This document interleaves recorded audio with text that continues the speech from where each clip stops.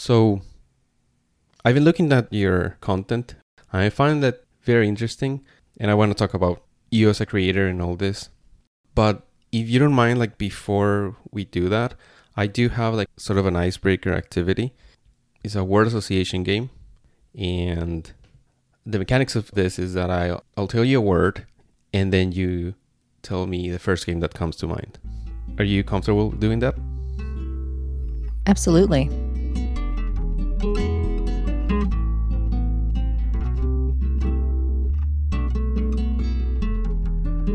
Word number 1 is nostalgia. Oh man. For nostalgia, I would probably have to say something like Super Mario Brothers 2. So I started gaming on NES a long while ago, and Super Mario 2 was probably one of those games that I spent a lot of time with, especially with family. So putting that in these days just takes me right back to those times when I was about maybe 5 or 6. Next word is dull. Dull, I would say hands down, would be something like Illusion of Gaia. I know this will probably get a little bit of hatred, but it's a game that I was really hopeful for in terms of how hyped up it was by other people. But at the end of the day, it had such a bad story in it that it was so dull to play through. And I had to play through it twice because I did it once for a live stream and then once for a Let's Play. So it was like pulling teeth getting through it the second time. Definitely a very dull experience. Next word is relaxing. I would have to say would go probably to something like Sim Tower. So that's something I used to play a lot when I was much younger. And just the whooshing of the elevators and the crowing of the birds and the hum of the people working in offices is something that I love to do just as a regular pastime. Like pull that out and build a couple of condos and call it a day. Next word is legendary. Well, it's a pretty big lead-in to something like The Legend of Zelda. That was probably one of the game series that ignited my passion for gaming and kind of where I cut my teeth the most growing up. So The Legend of Zelda would probably be, in terms of my legacy as a gamer, the most legendary among many, I guess. Next is bitter. Well, the bitterness is something I have not felt more in a video game recently than replaying through something like King's Quest V. There's a whole section of that game that I had repressed, apparently, from my childhood playthrough of it, where you're stuck in an underground labyrinth. And I remember getting there and just thinking, oh no, not this again. I had totally forgotten that that was even a thing. And the bitterness rose up within me quite a bit, having to maneuver my way back through that craziness. Next word is hypnotizing. Maybe something like Golden Axe Warrior for the Master System. That's a game that is very Zelda-like in its qualities, its play style, and it kind of drew me in. Like I couldn't stop playing it. It felt like I was in a trance while I was going back through that game again, just because of how similar it was to my experience walking around Hyrule when I was a little kid. So it was very much a holder of my attention, something I definitely had a hard time taking my eyes away from. Next word is inspired. I guess for inspiration, I've turned to games that have a relatively good story. I'm really inspired by stories and music and things like that. And in terms of games that have made me feel that way, I would honestly have to go for something like Wizards and Warriors 2, which is Iron Sword, which sounds crazy because it's such a white knuckle game where you're kind of hoping that you don't die every 5 seconds. And that's not to say that I was not doing that, of course, but there's something about seeing other people play games that are hard and being able to make them through them yourselves that feels very inspiring to me, knowing that I'm growing in my skill set as a gamer. So that was pretty much one of my very biggest gaming accomplishments personally, I would say, even though I had to cheat a little to get through the end. Next word is best. Oh no, that's a hard qualifier because then you're putting something right up on a pedestal above everything else. I would like to say something like The Legend of Zelda for NES. That's something that really rings true to me, but I think I've already talked a little bit about that. I'm going to twist this around a little bit and say maybe something like a best new experience has just been delving into games on the Sega Master System. I don't know if I can go broad like that, but just discovering a new system for the first time in my life, as someone in my late 20s, and diving into that library and just feeling such a connection with it. I'm gonna just say the Master System because that to me has become one of my very perfect, wonderful things that I'm just head over heels for. And this is the last word, and it's hungry. Okay. Oh, that's an interesting one. Gosh, there's so many like food themed games. You know what? I'm gonna go with Great Grade for the Game Boy. It's an RPG. It's kind of turn based, but you're kind of playing at the same time as the person that you're opposing in battle. So it's not quite menu based, but it's action based. It's a strange hybrid mix of a whole pile of different types of RPG styles. But every single place that you go to is food themed. And people are food themed, enemies are food themed. Everything in that game is packed with food for no good reason. It's something that has kind of environmental undertones, but then they take it in a really weird direction by making everything related to food. So it was just very, very interesting playing through that recently and getting to the land of spaghetti or to the land of sushi. And it kept my stomach grumbling the whole time.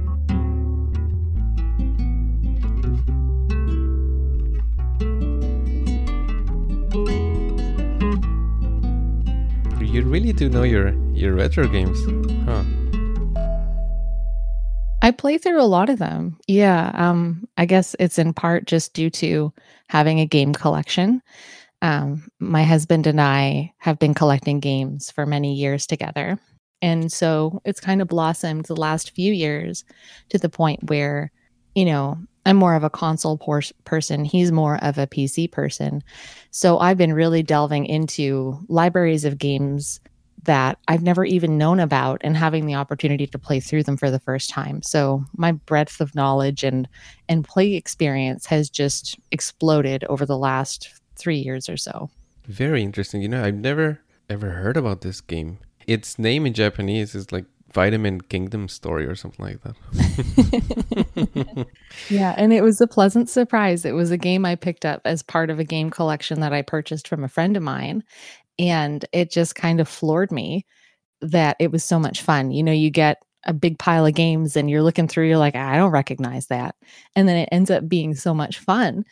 And it was just a phenomenal experience, and it was one of those very hardcore Game Boy RPGs where you want to bang your head up against the wall. But at the same time, it was fun and quirky and the music was good. And as an entire experience, it was just fantastic. I've been looking at your channel and I was really surprised to see some stuff in there in your style. But before that, if you don't mind, I would like to start from the beginning and I want to get a sense of your story as a gamer. Could you tell me about your first gaming memories? Well, my first gaming memories probably date back to when I was 3 or 4 years old. And the first console that my parents ever brought home was an NES. And I'm about 33. I'm born in 86. So I think we got it around 1990 or so.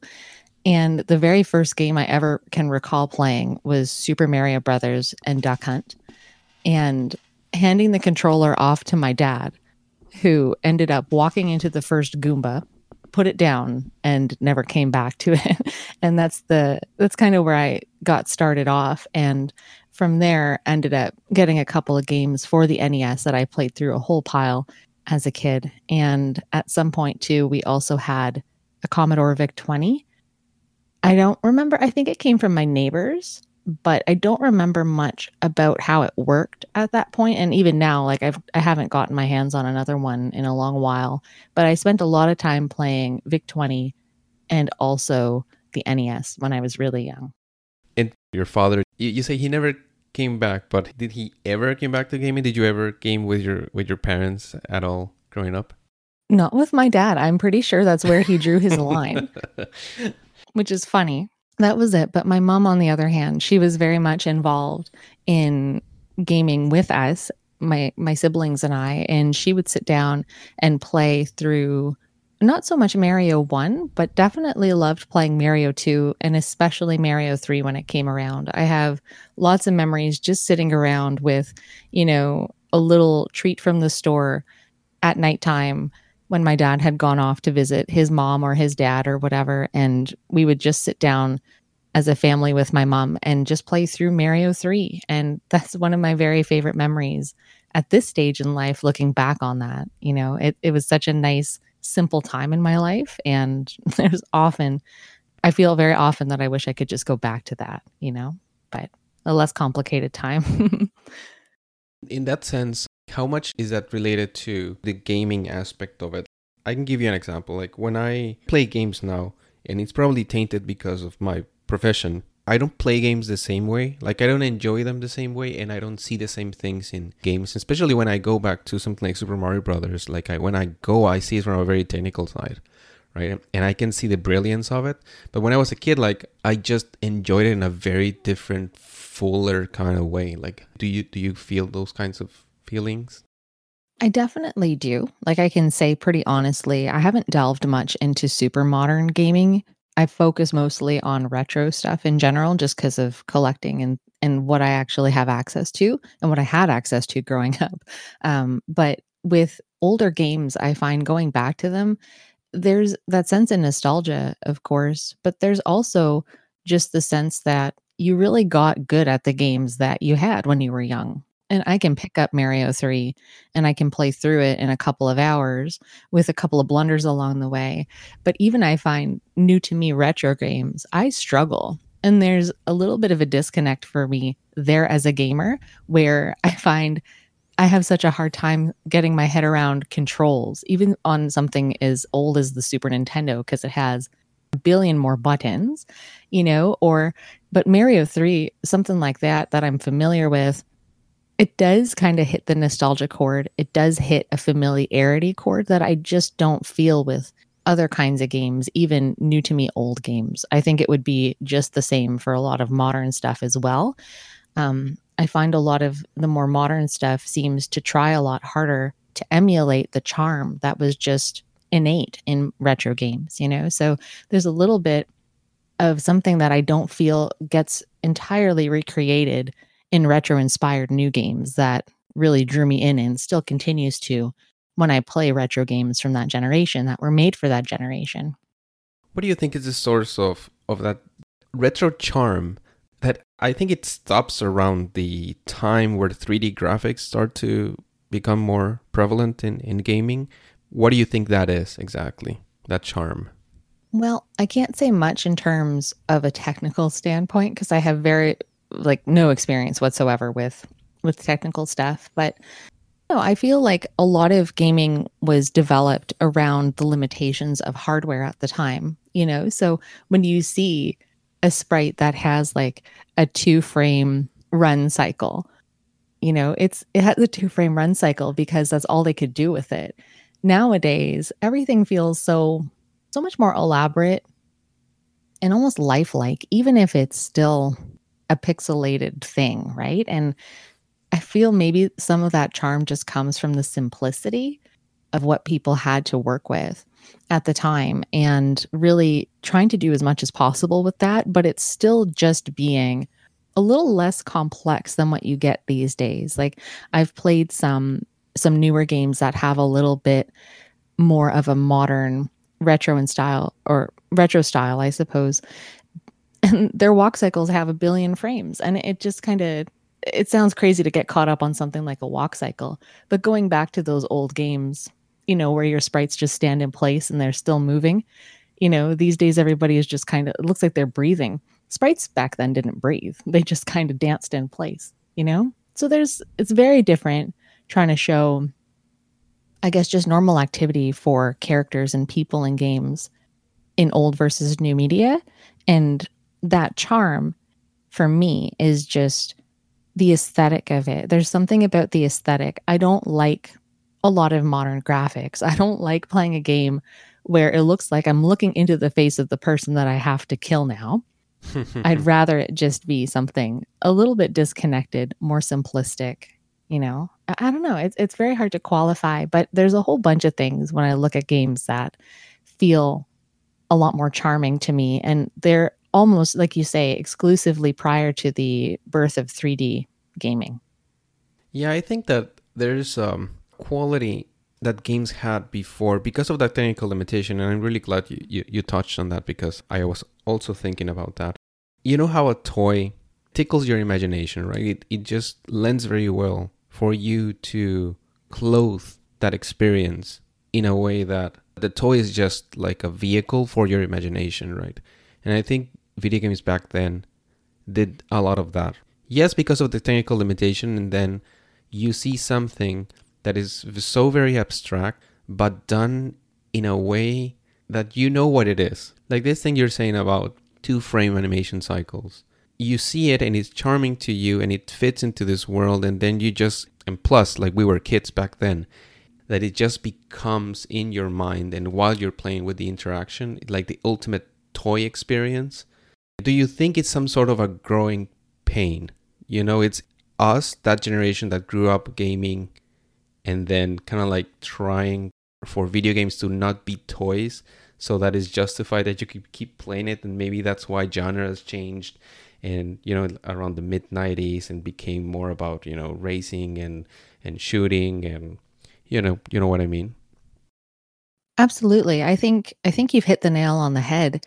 And I think in a lot of ways, game developers have tried to keep up with their initial audience, but you're right about the imagination piece. That's something that not only extends from graphics, but also going back to terrible things like a bad translation, right? When you're sitting there and you don't know, what's going on, you have to put a lot of those pieces together yourself and, imagine a story and what it could have been if somebody had been writing that had a little bit more of a feeling with English, or translation of meaning versus just strictly words.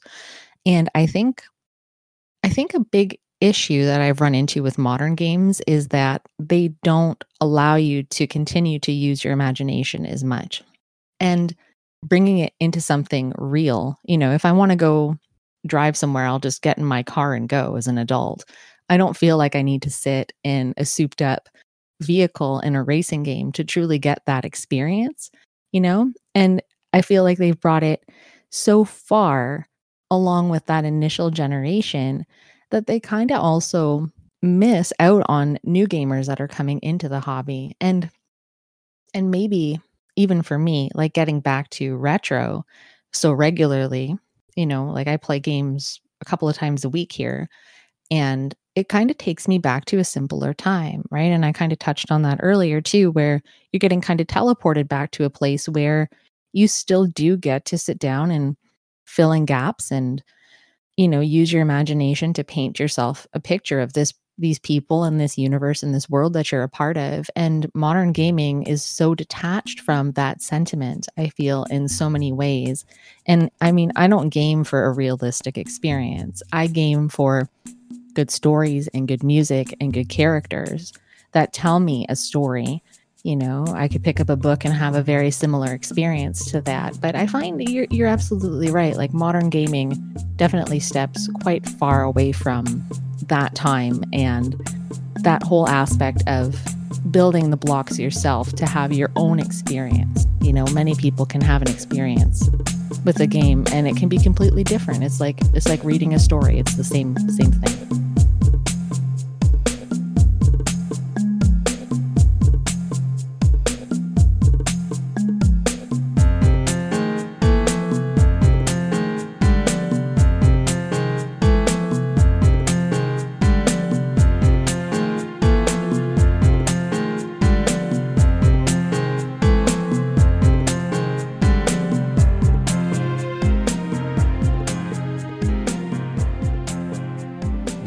Was there ever a point in your life where you didn't game at all? Yeah, there was, a fairly lengthy period, I would say, when I was going to university and also graduate school as well. I just kind of took myself right out of it, almost out of necessity, just because it was such a habit for me to dive into games and to get lost in them. And I would get so far away from my studies at times that it just wasn't boding well, and it was really taking a big step back away from that helped me to keep my grades up and to do well in my career choice. But at the end of the day, I would have these 2 week stints where, in the exam periods where I just sit down and I would just blast out a whole bunch of Final Fantasy 12, and I would just get it all out and then get back to it, so long periods with little intermittent bursts in between of no gaming, absolutely. So it's not like you just quit gaming altogether. It's like you just didn't have the time to actually spend on them, right? Yeah, and I think pretty much during my entire life, I've always had an interest in gaming. It wasn't at the forefront necessarily of my life at every single moment of it. But, when I started a new job in my teens, just chatting with coworkers, I was talking with somebody about Super Nintendo and never owning one as a kid. And he offered me his for $5 with a couple of games. And I was 17 and thrilled. For the first time in my life, I was able to actually own and play an SNES. And that was just something that was mind blowing. That was my one good score. People always talk about the times before retro gaming collecting got out of control. And that was like the one big thing that I got my hands on in the times when people were scooping up all of the, Blockbuster going out of business and places selling off their older games. I missed all of that. But this $5 Super Nintendo to me was awesome. I was so thrilled about it. So it was something that was always on my mind, just not necessarily at the forefront of my life at all times. So I'm trying to piece this puzzle together, right? So you're telling me that you were a kid very early on, your family got an NES. And then I sort of just assumed that, the next step would have been a Super Nintendo or the Genesis or whatever. But you're saying that you didn't get a Super Nintendo until you were, of working age. So what happened after that, the NES era? Well, with NES, I had about maybe 10, 12 games that I had growing up. So we didn't have very many. And we weren't the type of kids that borrowed from the neighbors and stuff like that. We kind of just had what we had. The only other consoles that I had growing up, we did get a Sega Genesis. So I had about 6 or 7 games for that as a kid that I played incessantly. And I think when I was just in my early teens, my mom bought a Game Boy for me across the street from somebody that had, again, like 5 or 6 games. So for the majority of my life until I was around 16, apart from the VIC-20 and a couple of shareware games on a PC that we had, stuff like Wolfenstein and Commander Keen, for example, that console experience was pretty restricted. And when I turned 16, that's when I got a PlayStation 2.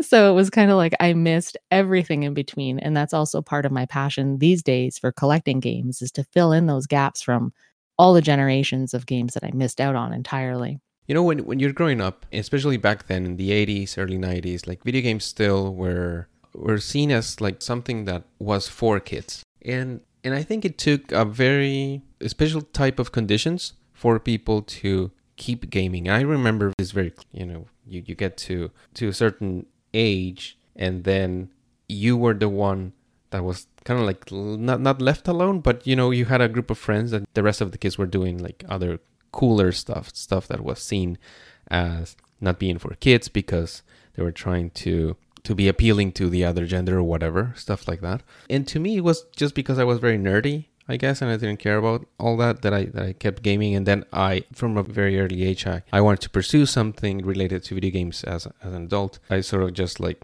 kept with it. Like, what made you, stay within the gaming sphere? Well, I can say as a kid, I can't really remember having a lot of friends that gamed. I had a couple of friends, like a couple of neighbors who were always told to stay outside. Don't stay in the house during the summer days. You have to go outside and play. And then we'd sneak back in the house and play some Sonic 1 on the Genesis 6-pack or something like that. But I know for me, I was very much kind of a solo runner when I was younger. Like I had a couple of good friends here and there, but we didn't game very much. And when we did, it was mostly when I went to their houses and tried to capitalize on what they had at their place that I did not necessarily. But it was very much for me something that just continued on throughout my childhood. Like other people played a lot of sports or did traveling with their families in the summers. My family stayed put quite a bit. So it was very much sitting down and playing these games throughout my childhood and into my adolescence and also into my current life. So there wasn't really a time where I felt like I outgrew them or they became childish or I was kind of scrutinized as an individual for liking video games. I never really ran into that very much at any stage in life. Very interesting. So this was something like a private thing to you from the beginning, right? It never became part of your, I guess, your social identity. So it was just something like that you did by yourself. I think that's what you're saying. And I found myself like after my family kind of moved on and started doing their own things, I kind of stuck to gaming a lot more. Like I can remember my Game Boy and playing Link's Awakening, by the kitchen window, tethered to a wall because I didn't want to use batteries because my parents said, we're not giving you money for batteries. So I had the AC adapter and I just sit by the window and play Link's Awakening, or I'd go play Faxanadu for NES. And that was one of my favorite games. I'd get lost in that world. I didn't beat it until I was an adult, but it was almost like a good escape for me. That's not to say that my childhood was terrible or miserable, but like some kids get lost in competitive sports or reading books.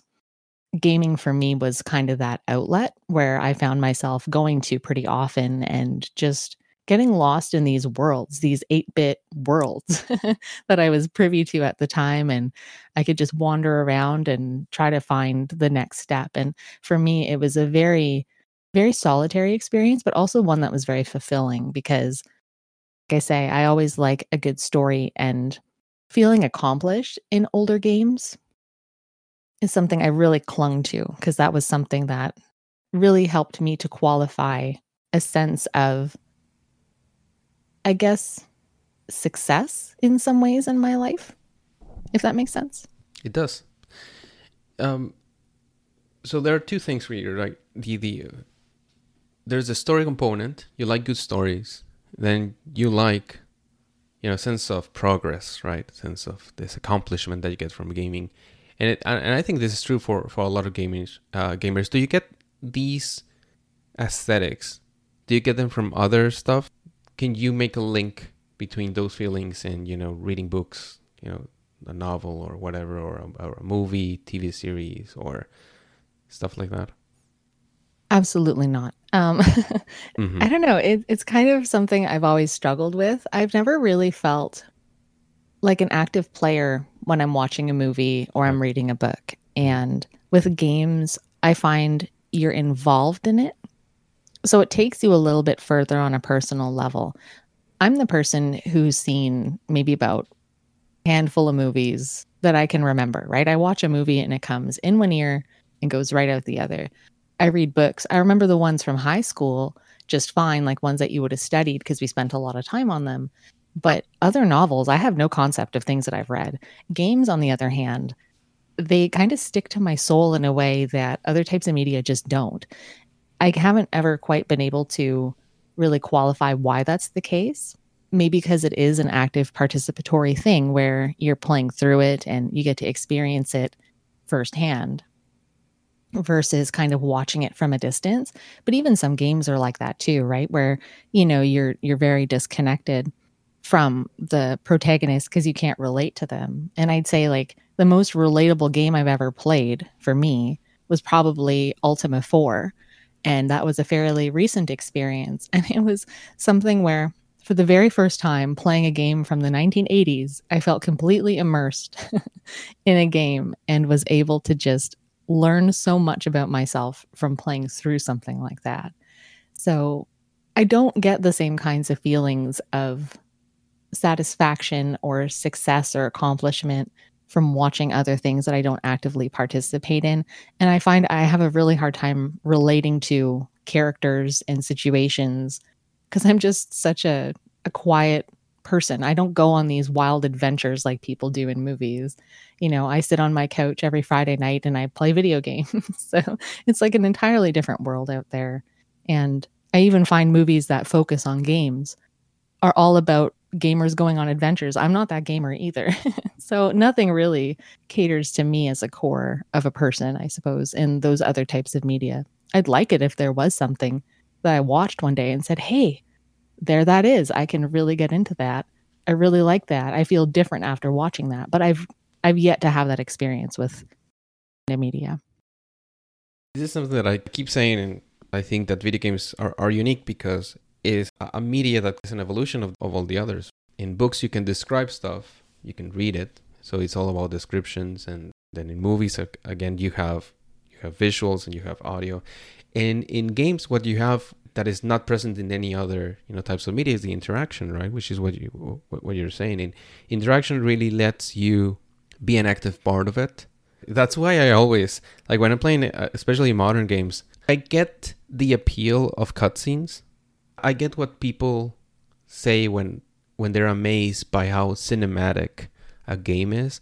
And I'm like, well, sure, but how are we going to get this to the next step if we're just relying on the accomplishments of other media, right? I feel like interaction is sort of undervalued, and we're not exploring what interaction can do in gaming and let you enlarge your experience. It's like when someone tells you they had an adventure, it can be very entertaining, but when you have the adventure, you don't have to be told the adventure. You just go and have it. You know what I mean? Absolutely, yeah. And I think you've kind of hit that very well, in the sense that you're not really experiencing things in games with cutscenes and voice acting as a first person experience. You're kind of on the back burner watching everything unfold before you. So with the grand cinematography of new gaming, you might as well just go watch a movie sometimes. Yeah. Heard people complain about cutscenes that last for several minutes. Like I'm used to the RPG cutscene that you have to play through when you get smoked by the boss 50 times because they don't save you to after that point. You have to listen to their terrible speech a million times. I find that annoying. I can't imagine a game experience that's just packed with that and you can't get around it. It's required for exposition. I would rather walk around and talk to NPCs in a town and kind of gather my information that way, rather than having it spewed at me either from an audio perspective or even from a visual perspective. I like exposition, but I find these days games hold your hand so much. You can't really form your own opinions or thoughts or feel things out for yourself. You kind of get shoved into it and told to do things a very specific way. And it kind of takes away from things, in my opinion anyway. But I vie for a time when things were a lot more tied to experiencing something on your own, rather than being forced into an experience that somebody else has created for you.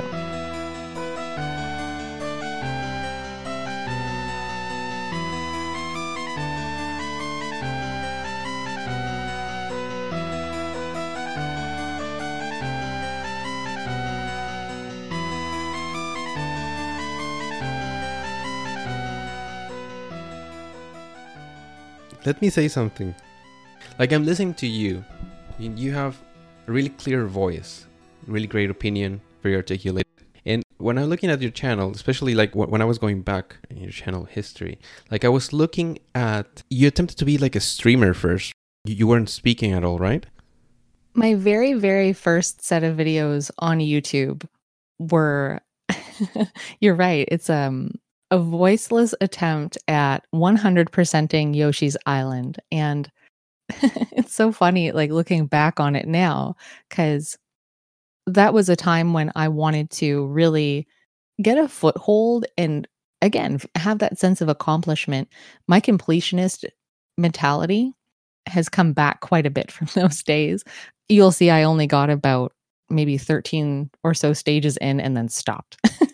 But that was just me kind of playing through the game and trying to put up a series that somebody may or may not want to see. And it wasn't for a long while after that until I started finding my voice, and so that wasn't even streaming. That was just me sitting in my house playing through Yoshi's Island over and over again and taking the cut where I actually made it through the level. I see. And yeah, and I don't know, it was kind of a little bit of a nerves thing. I didn't necessarily have a lot of confidence at first, kind of getting into speaking while playing games, but I do live stream regularly now, and I obviously make content on YouTube as well. So I've found a little bit of a voice, I'd say, at this point. Taken a while, but I feel like I'm finally there. And what made you start your YouTube channel? Well, I think for me, what initially happened was I started collecting games, and then I didn't have any sense of where to start playing them, and I would look around at my room here and really feel overwhelmed by choice. I'd have no concept of what the heck am I going to do today? I don't know what to play. And I had been keeping a collecting blog as well. So, kind of going through and chronicling, going out to yard sales or going on. We have Kijiji here. I'm not sure if you have that out on the West Coast, but getting into some classifieds hunting as well, and just getting to find games and bring them home. And then I kind of hit a stopping point. Where am I going to go with this? And playing games and recording them for Yoshi's Island, it was something I was very familiar with. It was one of the very first games I bought off of eBay, actually, when I first got a credit card, because I was looking into games that were from the Mario series. And there that was, never heard of it. Let's bring it in. And putting that online, I think at the essence of it, I was trying to foster some kind of conversation about games. I was really at that point looking for other people with a common interest. Why I thought a voiceless Yoshi's Island playthrough might do that? That's a good question, but that's kind of where I started and kind of hope to build on from there, I guess. So one question is like, what made you start, and then what made you, continue and keep, striving to get your content to a different place? Like, what was it about it that you like about making content? Well, I think it was a matter of just furthering that conversation and trying to find like-minded people that kind of enjoyed the same types of games that I did. And starting out with YouTube specifically, it was just making videos of gameplay. I started my streams on Twitch and kind of wanted a means to not just waste a bunch of time playing games on Twitch every week, if that makes sense. Like it just goes into a void somewhere. You play a game, you hit end stream, and off it goes. So kind of repurposing playing through my collection to doing a second playthrough of a game on YouTube where I had a concept of where to go or what to do. I don't like to watch a blind let's play of a game on YouTube if someone's just recording for the first time. If someone's live streaming and you can interact with them, that's one thing, but watching them struggle on a recorded let's play, I find I have a little bit of a harder time watching that. And I guess in a way I was trying to find multiple avenues for I don't want to refer to it as work, because I definitely don't think it's work to stream, but the time that I was investing in streaming to repurpose that in a different way for Let's Plays, which eventually became game reviews and other kinds of videos where I could repurpose footage that I'd captured while live streaming or re-experience something in a Let's Play after I had gone through a game live, So kind of broadening what I was bringing in terms of content was something that really helped me stay on track with making my way through my collection and playing my games, but also building community and just becoming more confident in forming opinions around games too. Because for a long while, like I mentioned, my collecting blog is still just a collecting blog. I've never written reviews there. I've always just talked about experiences. And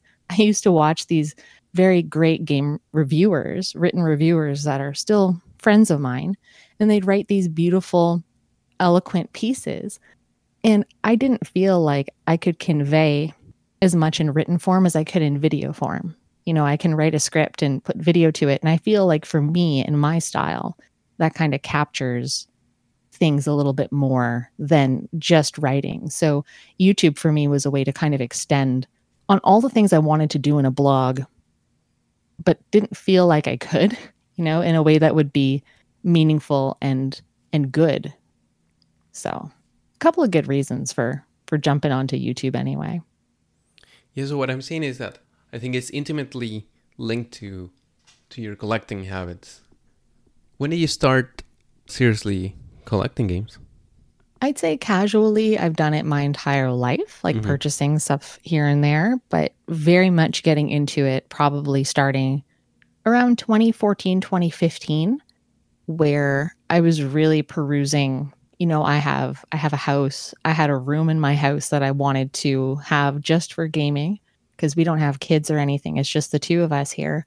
But I had a space and I wanted to fill it with game stuff. And my partner is very much into old CRTs, and he loves technology from the 80s and getting the best retro look possible. He's super into that. So our relationship kind of marries very well with our hobbies, and looking for games and bringing them in really picked up when we got together. That's kind of when we started dating, I think 2014, somewhere in there. And it just kind of blossomed from there. We were both very passionate about that particular hobby and kind of came together on it. And then I just went crazy. He's been collecting some CRTs and some PC games, and I filled a room full of console games. And that's kind of my style. I kind of go a little over the top with stuff that relates to collecting because it's such a good hobby. Are you going for a specific set of games, like a full run of something, or what are you going for? Well, it's so funny because I don't really have collecting goals. I feel like a lot of my collection is just filling in gaps of things that I've missed out on. I have this huge GameCube collection. I have played one GameCube game. So eventually I'm hoping to get through more of those. Same thing with N64, PlayStation 1. I think the only RPGs I ever owned on PlayStation 1 were the Final Fantasy games.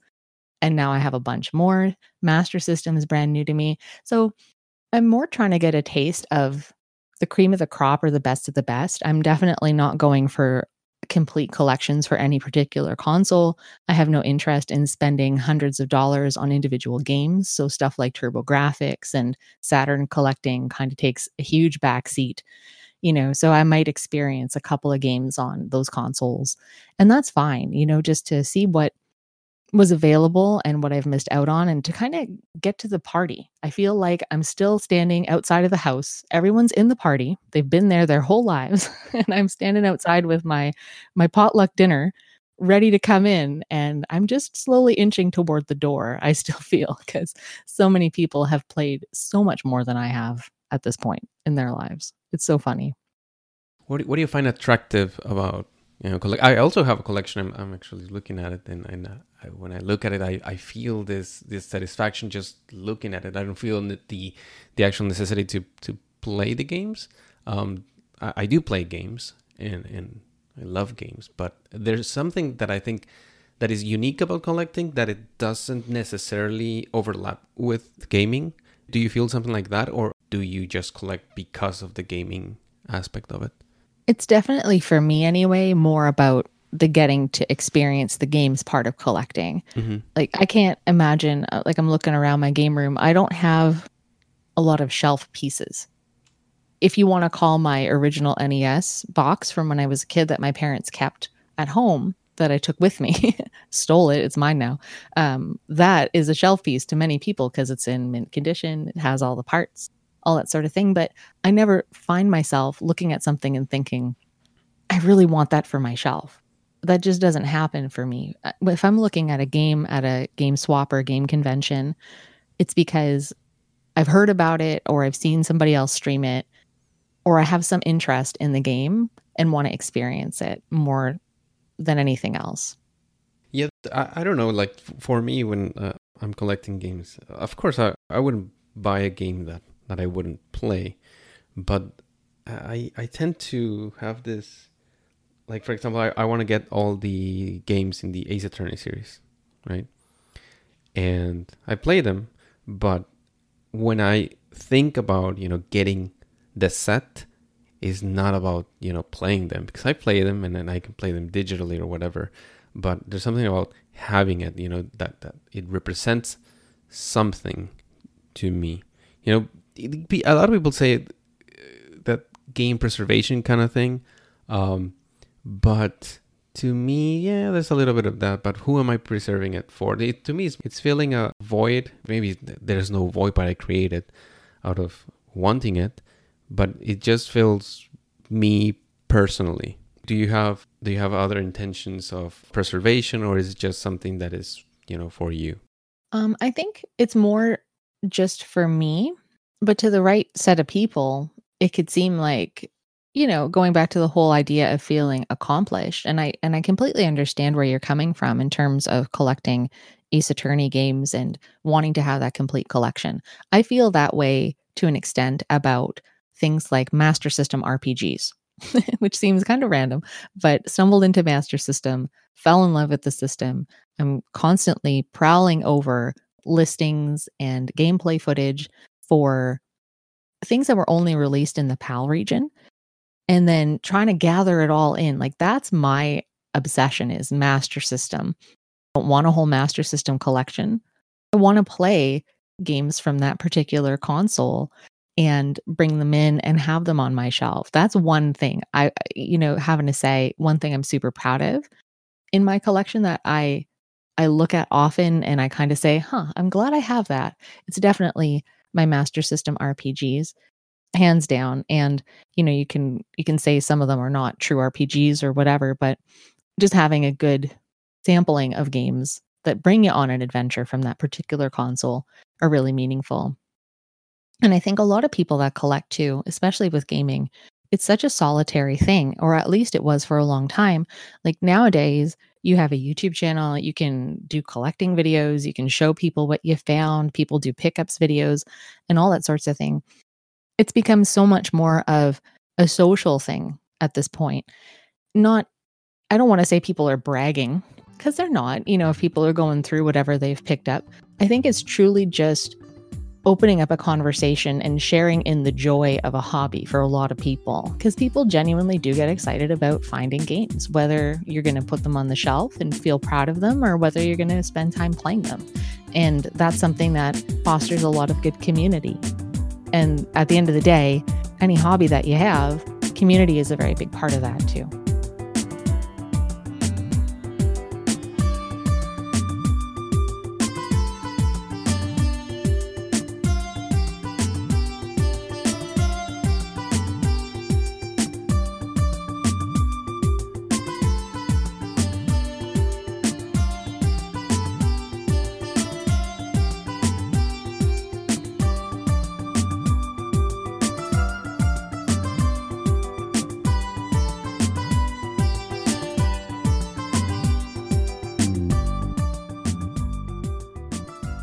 The thing that I liked the most about your channel was the manual gaming series. I just found that was so interesting, because you're going through the game, but you're exploring this thing about, having the box, reading the manual. This is something that we've mentioned in the show sometimes, where like we play an old game and it's like some stuff doesn't make any sense. But then if one of us has access, or we just look up the manual, some of the information is there, and it's like, oh, okay. I think the older you go in games, I think that there's more of that codependency that you're talking about in your videos.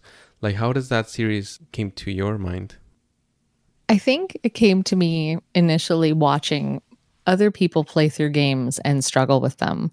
And I don't know a single retro gamer out there these days that can say that they haven't formed an opinion based on something that the angry video game nerd has kind of put out there. And I remember I would watch his videos, and I know he's a character and all that, but once in a while, you would see him just willfully neglect the manual.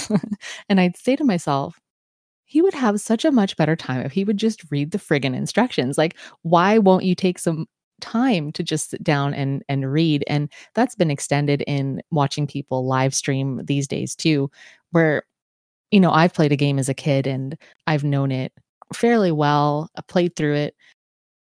But then you see other people and they are struggling so much, and you have the answer for them, but they're playing blind, so you can't tell them. Could all just be resolved with taking a couple of minutes to read the manual. I still have conversations with friends in live streams that are struggling, and I'm saying to them, haven't you considered? And they watch some of my stuff out there. They know I do this series, so it's always kind of like a little bit of a running joke. But I can say, like, those videos, for me, as someone reading a manual and trying to play a game I've never played before, they're some of the most embarrassing videos for me to put together, because I'm sitting there with my hand on my head thinking, oh my God, This is so awful. Who's going to want to watch me struggle through this? But generally, people seem to really like them. So I don't mind putting them out once in a while when I find a game that I'm like, oh, maybe this would make for a good episode of that, and sit down with it. Do you think that some of the charm that we were talking about earlier in this conversation, do you think it was lost because games are not this purely digital experience? Like, okay, so I do like digital games, so don't get me wrong. But, there's something about having that game and, reading a manual and having stuff of the game in the past that makes it a completely different experience from what it is now. Now, as a developer, as a developer, I see that as a flaw in design. Yes. Yeah, right.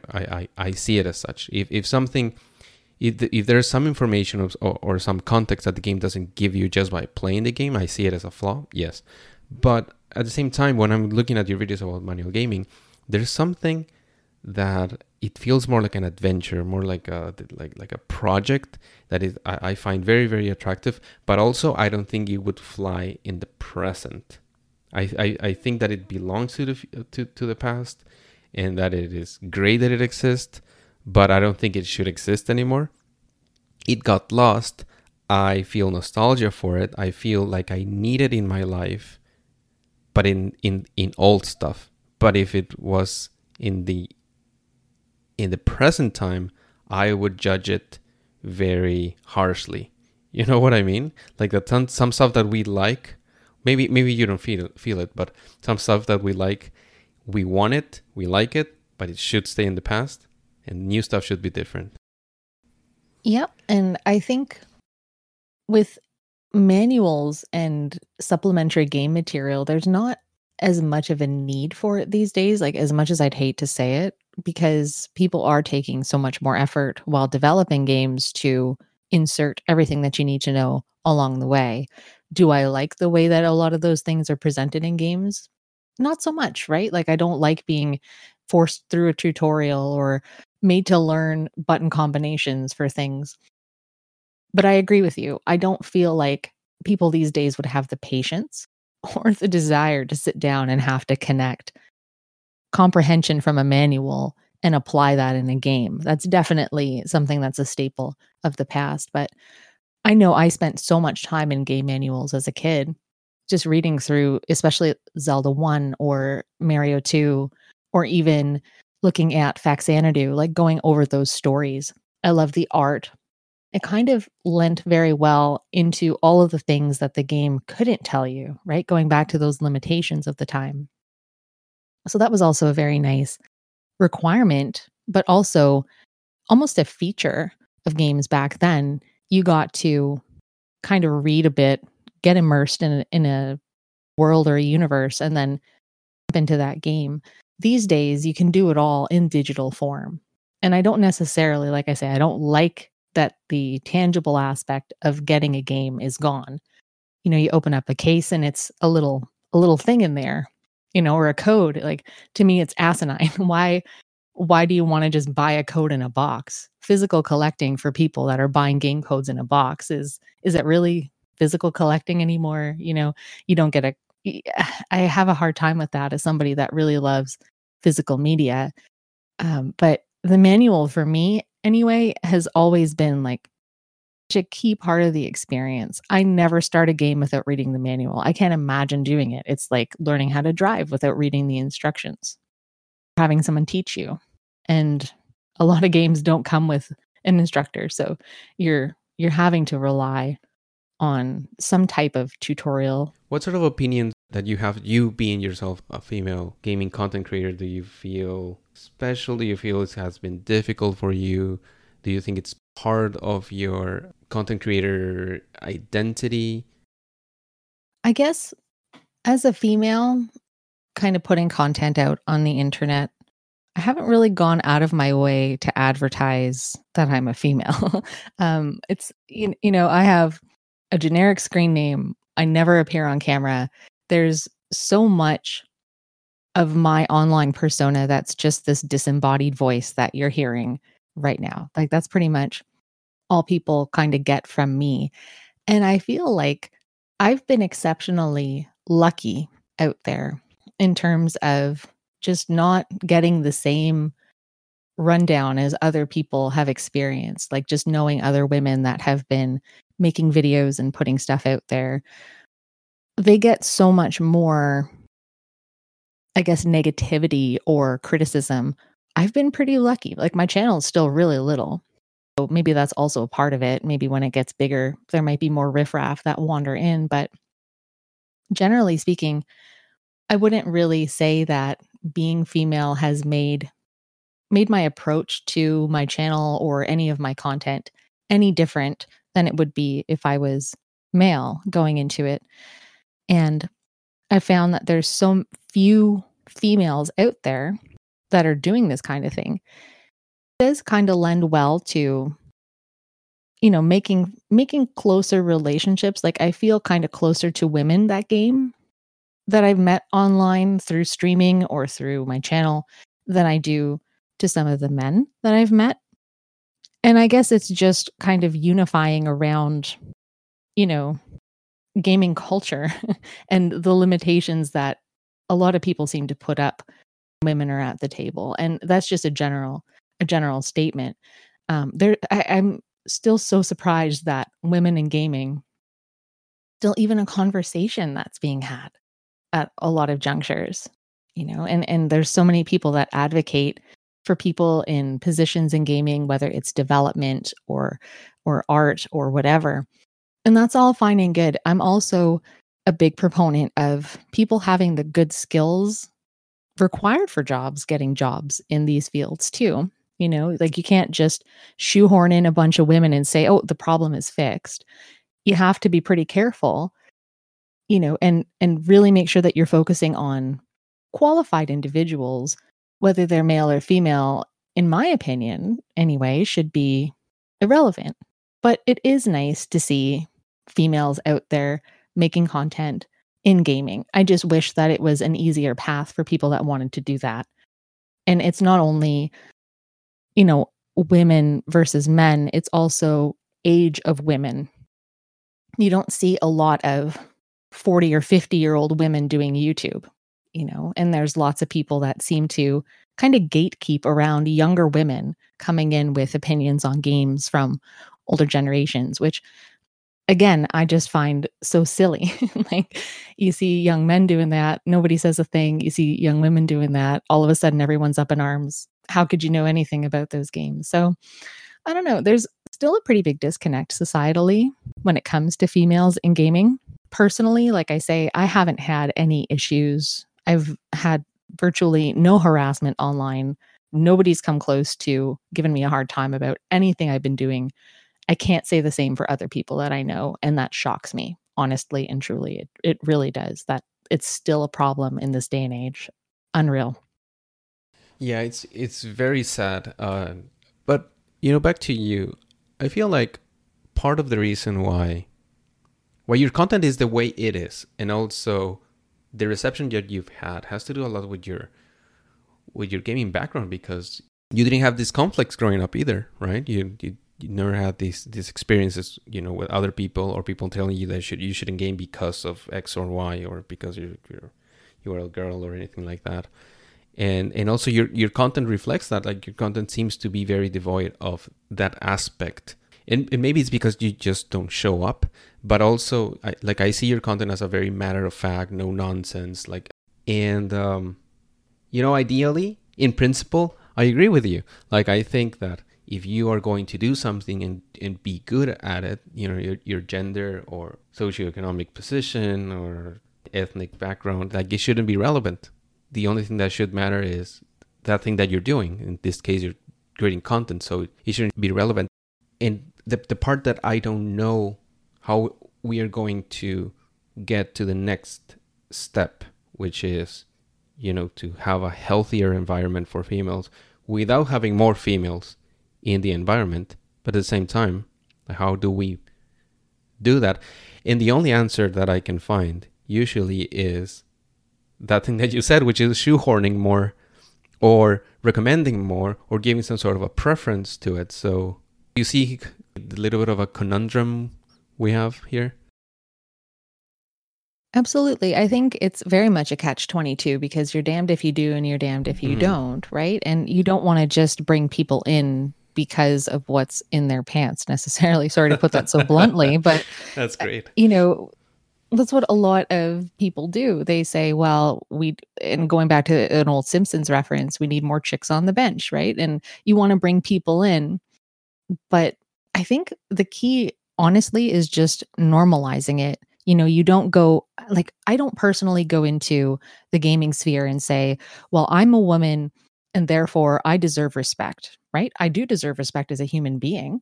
I deserve as much respect as any male does coming into any field, right? I don't come into gaming with a resume. I'm no more qualified to do what I'm doing than anybody else is out there necessarily. And I don't say that to make light of people that go to school to do game design and stuff. I'm talking specifically as making videos on the internet. So when I see a lot of people kind of demanding a place or expecting a place just because they're a woman, it kind of bothers me. It also bothers me that on the other side of the table, people are barring people because they're women. So there's these two very bold opposing forces that are knocking horns, and there's no headway. If you just kind of normalize, people in gaming, you take the gender out of it. I think that's honestly the best way forward, is just looking at people. What do they bring to the table, right? And take gender out of it completely. I don't know. I find it's such a senseless roadblock in a community that should be so united. And like I said before, I'm still shocked that these kinds of problems even exist today, because everybody deserves a chance to play games and to do what they want to do and just enjoy the hobby. It's all about enjoying it and kind of translating your experiences out into the world and having an audience if people so choose to listen.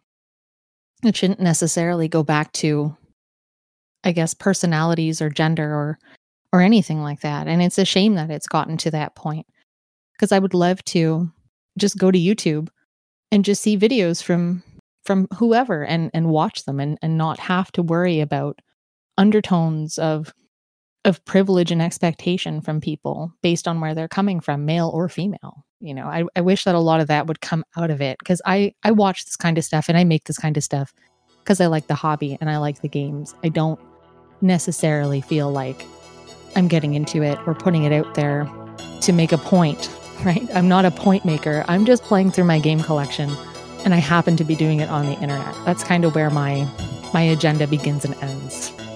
Has nothing to do with me being female or not.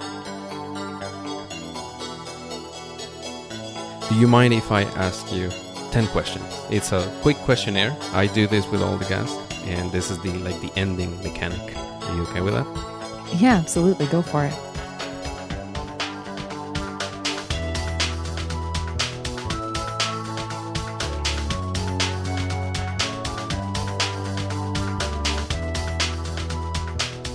First question is, a game you love. A game I love is Ultima 4. A game you hate. The Roadrunner for NES. Games-wise, what turns you on?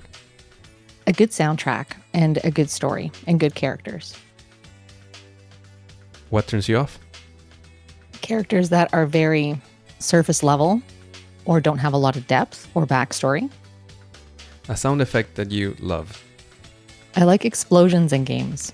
I really, really like the explosions in Teenage Mutant Ninja Turtles 2, the arcade game, when you blow up an enemy.